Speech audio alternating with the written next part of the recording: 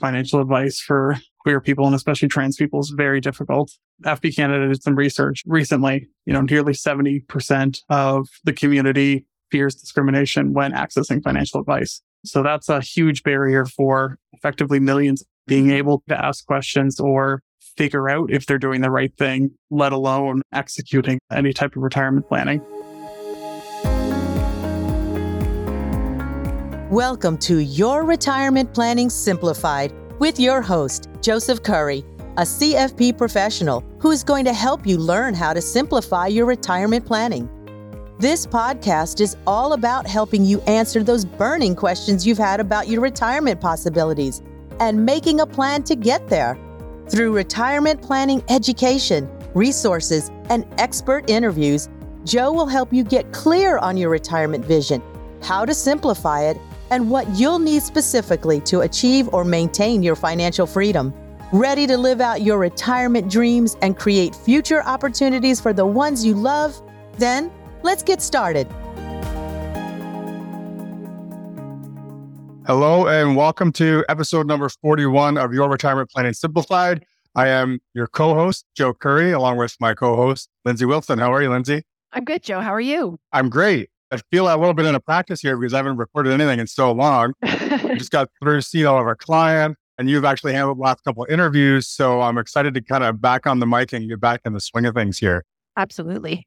So what's new with you? What's going on this spring, Lindsay? Well, I'm excited back in community theater mode. I'm going to Fourth Line Theater in Millbrook to do a play called The Tilco Strike, about a strike that took place at the Tilco Plastics Factory here in Peterborough. So that'll be my summer for the next couple of months.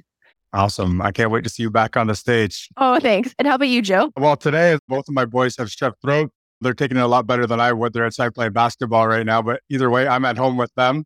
Other than that, next weekend, we're taking the whole family. We're going to go see a Walk Off the Earth concert. Both the boys love Walk Off the Earth. So that's our big, exciting event coming up here soon.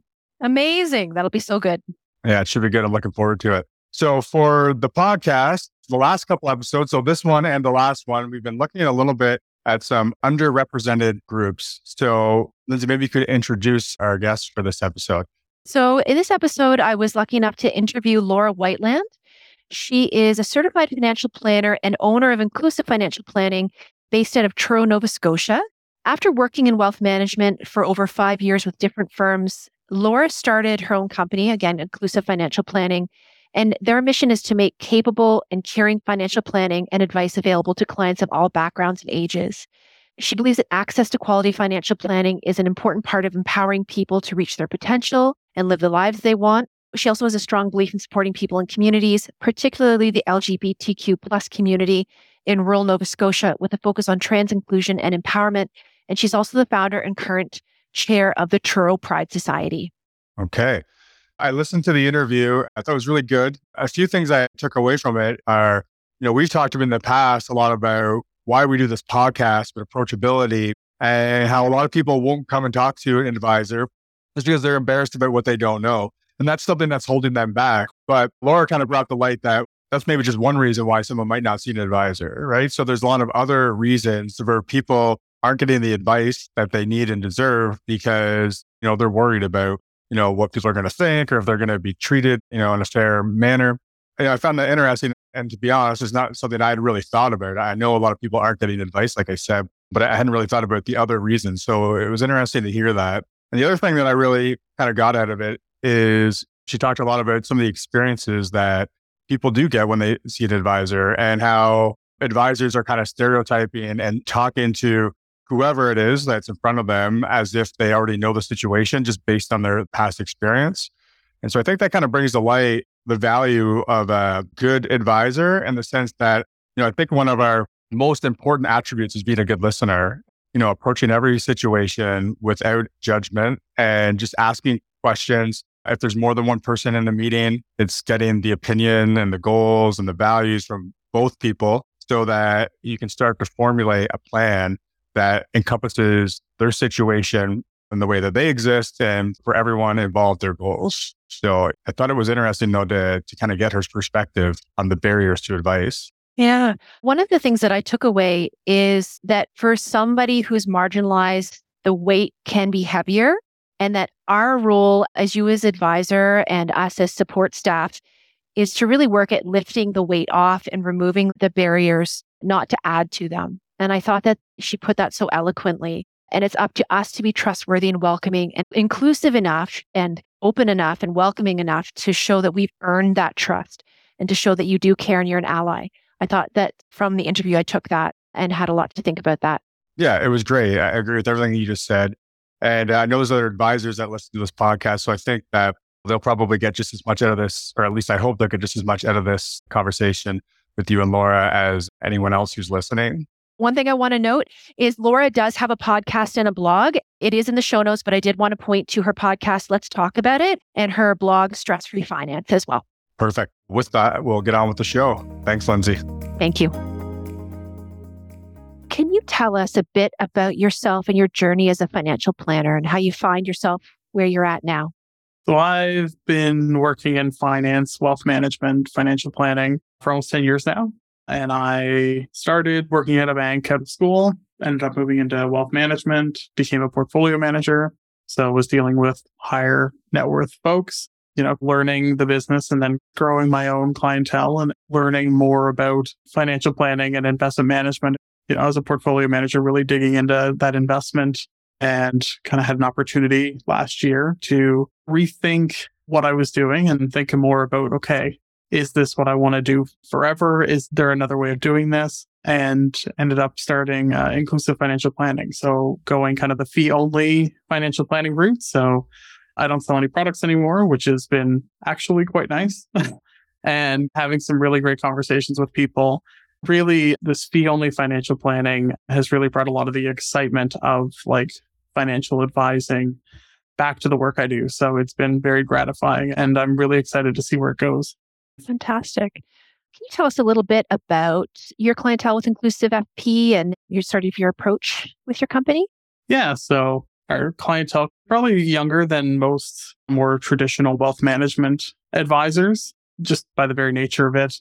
I'm able to deal with people that don't necessarily have large investment accounts. So, my clientele kind of runs 5 to 70 age bracket, which has been a bit of a shift because, working in wealth management, you spend a lot more time talking to people who are retired into retirement and kind of, more so planning income and things like that. So I'm getting to spend more time with folks. Some of the more beginning steps and helping people kind of make sure they're going in the right direction right from the beginning, which has been really nice. No, it's kind of a different clientele, but not that different.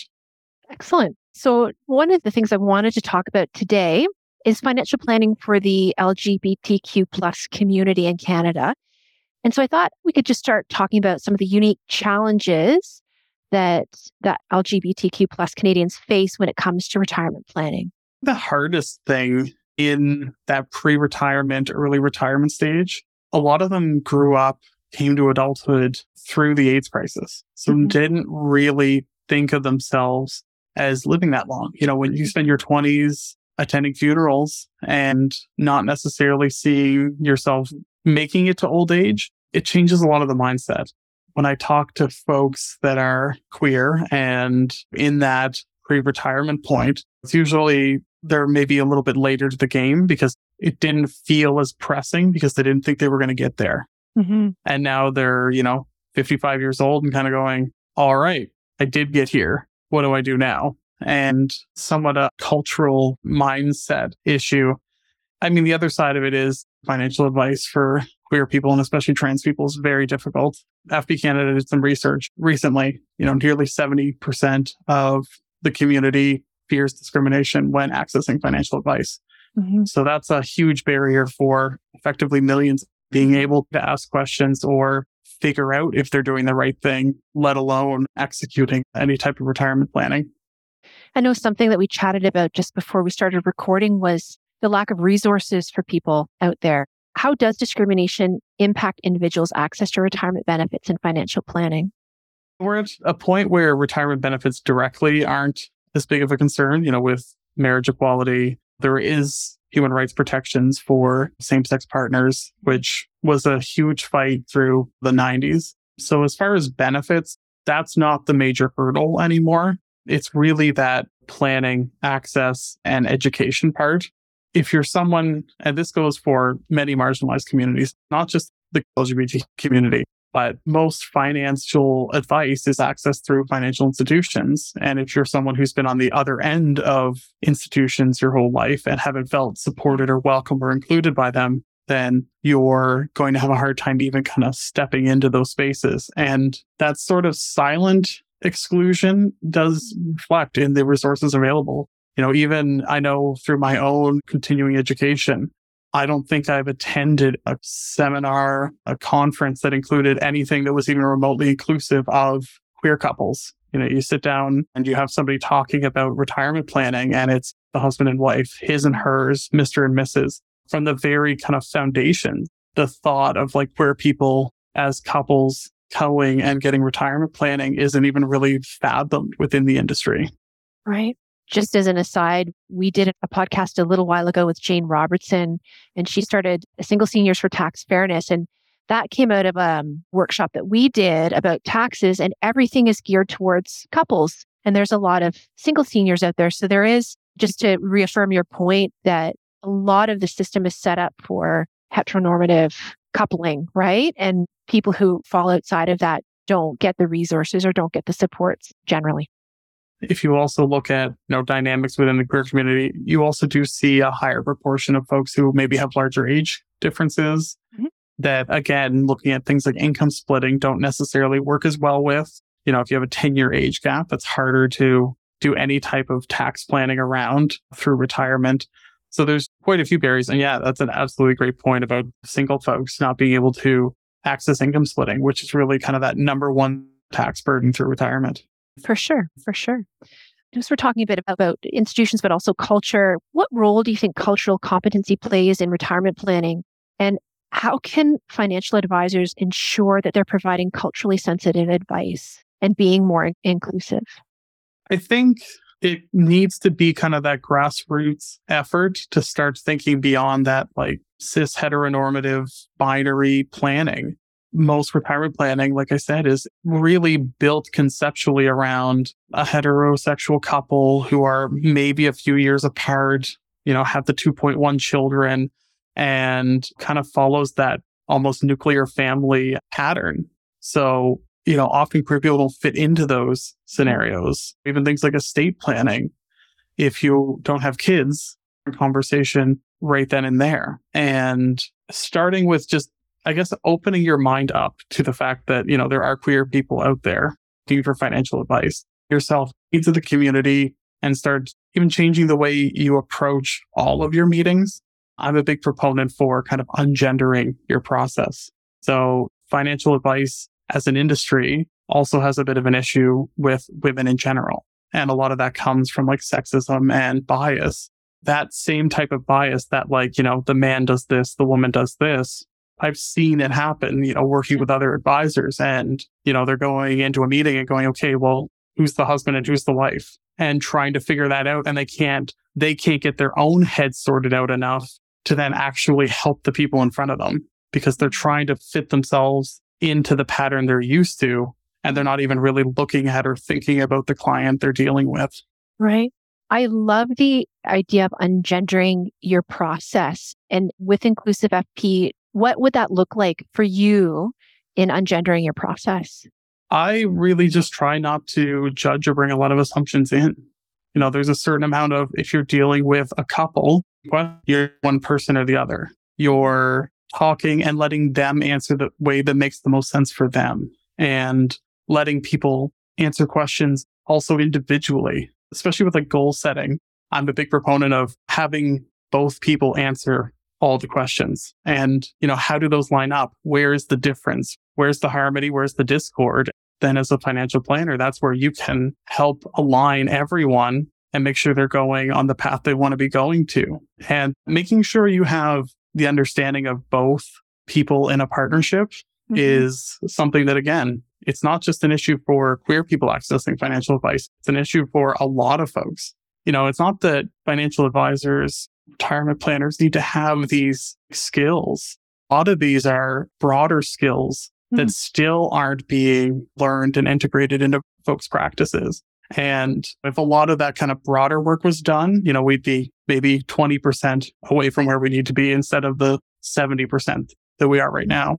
Mm-hmm. So again, just to go back to another podcast we recorded with Jane Blothis, she was talking about a couple friend of hers. And in this case, it was a heteronormative couple where there was quite an age discrepancy. And one partner loved to travel because they were younger and a little more free. And the older partner liked to, stay at home and do what have you.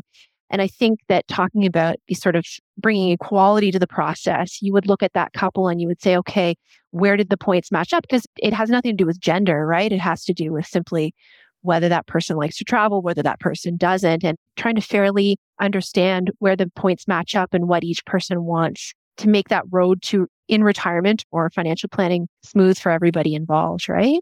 Exactly. If we talk about something like goal funding, if you've got two people with two separate goals equitably and the money isn't infinite, you have scarce resources. Mm-hmm. And the role of a financial planner is to help somebody allocate those scarce resources and get the most enjoyment out of it. So having those conversations before you're at that point, that's a potential situation where you have overspending in retirement because you've got two people trying to live their lives in different ways. And if you don't address that in the beginning, then you're going to have a couple 10 years later that doesn't know why they have racked up credit cards.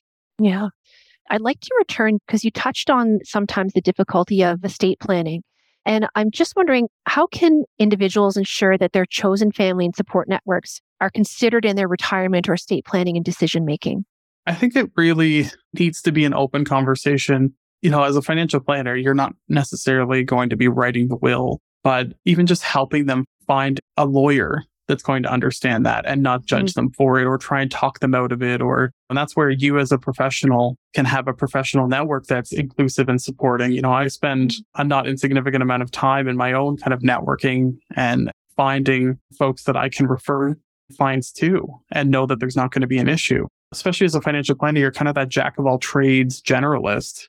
Mm-hmm. Of what you can do. Being able to send somebody comfortably off to somebody else that isn't going to have any issues, is going to listen to them, that's huge. And I think building up your own network in your own local community or, whatever geographic region you serve goes a long way of saying, okay, you know what? I've invested my time and effort into making sure that you are taken care of. And it's those little subtle things that let people know that, you know what? Maybe this place is safe. Maybe this place is comfortable and they can start letting their guard down. Mm-hmm. How can allies and advocates provide support and make sure that folks are getting their unique needs met? I guess this sort of tells what we were talking about earlier, but if we think of ourselves as allies and advocates, how can we make sure that those needs are getting met? That specifically reminds me of an article I read. I can't remember if it was Wealth Professional or it was an industry magazine. And it was specifically talking about advisors dealing with queer and trans clients. Mm-hmm. And the article was written putting the entire onus on the client. The client needs to be out with their advisor. The client needs to, be open and honest about their situation. The client it's all on the client to provide the advisor with as much information as they possibly can, or else the advisor can't do their job. And I would like to switch that. It's up to the advisor to be trustworthy and welcoming and inclusive enough that they've earned that. It's up to the planner or advisor to welcome their clients in and create opportunities for their clients to also validate that. Are you, supportive in the community? Do you put a pride flag up in June or do you support throughout the year? Outwardly and direct, do you in any way, shape, or form sacrifice anything for the community? Those are the ways that you can show that you have concern, you show that you care, and create environment of safety and really wellness that allows people to open up, because talking about money is for most people very scary. It's a taboo topic. Mm-hmm. It's difficult in the best of times. And then you lay on like, hey, I don't know if I'm talking to a bigot. Yeah. How are you supposed to then open up about anything? So if you have done some work to show that, you do care and you are an ally, and it's not just something you say because you're looking for more business, it's something you mean and you live, then it's not going to be something every planner does. But those that do it will eventually get noticed. Mm-hmm. I think it's so true. One of my roles here is client care coordinator and working on relationships with clients. And I think that it's so true that to show and live integrity with your relationships, and that the onus is on us to create that relationship and offer the best experience possible for a client. It should be on the advisor. What can we do for you to make this path forward easy? Because it's true what you say. I think prior to me coming into this field, I don't think I would have been comfortable talking about money or talking about like RSPs or RIFs or any of that, right? And so sometimes it just comes down to even knowledge, right? Like what knowledge do you have, and making sure that people feel at ease to talk about can be really difficult things. And I think you're absolutely right. It does come down to the advisor and their staff to make that easy for the client. I think recognizing every client walks with their own hangups, their own baggage, and somebody marginalized weight is usually heavier. So your role is to lift that weight off, not add to it. Mm-hmm. I think that's absolutely true. We'll just finish up. I wanted to ask if you had this is always sort of a difficult question, but do you have any tips for folks to help them plan for retirement and achieve financial security in the LGBTQ plus community, or anyone really? Do you have any sort of tips that you could leave us with? I think getting help before it's too late is a huge component of that. Finding your people, finding folks in the community. There are financial professionals that are queer and trans. There are ally professionals. It's harder to find them, but it's still worth doing. And if you're trying to do it on your own, you don't want to deal with anyone else, then it's a lot of work. But I think the most important part is just make sure you're reading broadly and, not getting sucked into any get rich quick schemes. And I think it's kind of the tips that when trying to plan retirement is unfortunately, you need to figure out all the things you don't know, but you don't know the things you don't know. Yeah. So I think for queer folks, they're going to have to kind of read between the lines a little bit more and kind of fit themselves into that. But if that sounds really intimidating, again, you might have to look a little bit further. You might have to try a little bit harder, but find your person, and the sooner, usually the better. Yeah, for sure. My last question, and just to go back to the beginning, again, that we chatted about. I know there's a scarcity of resources, but are there any resources, places to turn to read, to educate oneself that you would recommend? I run a blog myself. Perfect. Information. We'll put that in the show notes. That's excellent. Called Stress Free Finance. So I do actually also host my own podcast. So trying to talk about, dealing with some of these things, not so much in a technical standpoint, but more in a mindset.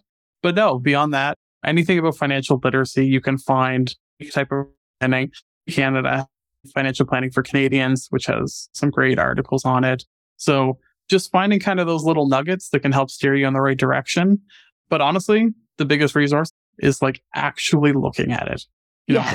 Actually looking at your finances, look at those statements, think about it, and make sure things are making sense to you, and ask questions. It's okay to ask questions. It's okay to look at these things. It might be scary, but the scarier thing is not looking at any of it. Yeah, I think what you say is so true. Probably of most people, it's pulling the credit card statement, pulling out the bank statement, the monthly bills, and sitting down and actually truly going over them and facing up to what your spending is and where you need to adjust. But it is, as you say, better to look than not. The amount of times I do a financial and, they're giving me all the documents they have and it's all still in envelopes, and I have to explain that I can't open the letters for them. Yeah. Like they're going to have to at least open them up because I'm not opening their mail for them. It's unfortunately much higher than it should be. Yeah. Well, thank you very much, Laura. I really appreciate you speaking with us today. I'll make sure to include your blog, your podcast, and if you wanted to just give a quick shout out at how people can find you at Inclusive FP. Yeah, so I'm on LinkedIn, Facebook, Instagram at Inclusive FP. You can also find me at Laura_Whiteland, and Stress Free Finance. You can find it through laurawhiteland.com. And if you're feeling down or you're feeling anxious about finances, the most important thing I try and tell people is that they're not alone in that feeling. No. It's not something you're uniquely having to deal with, and it's okay you're feeling those feelings. So I try and say that in every opportunity I can is, it's not your fault if it feels anxious and difficult, but try and deal with it anyways. Absolutely. I think that's a great note to leave the podcast on. And again, thanks so much for letting me interview you. Thank you for having me on.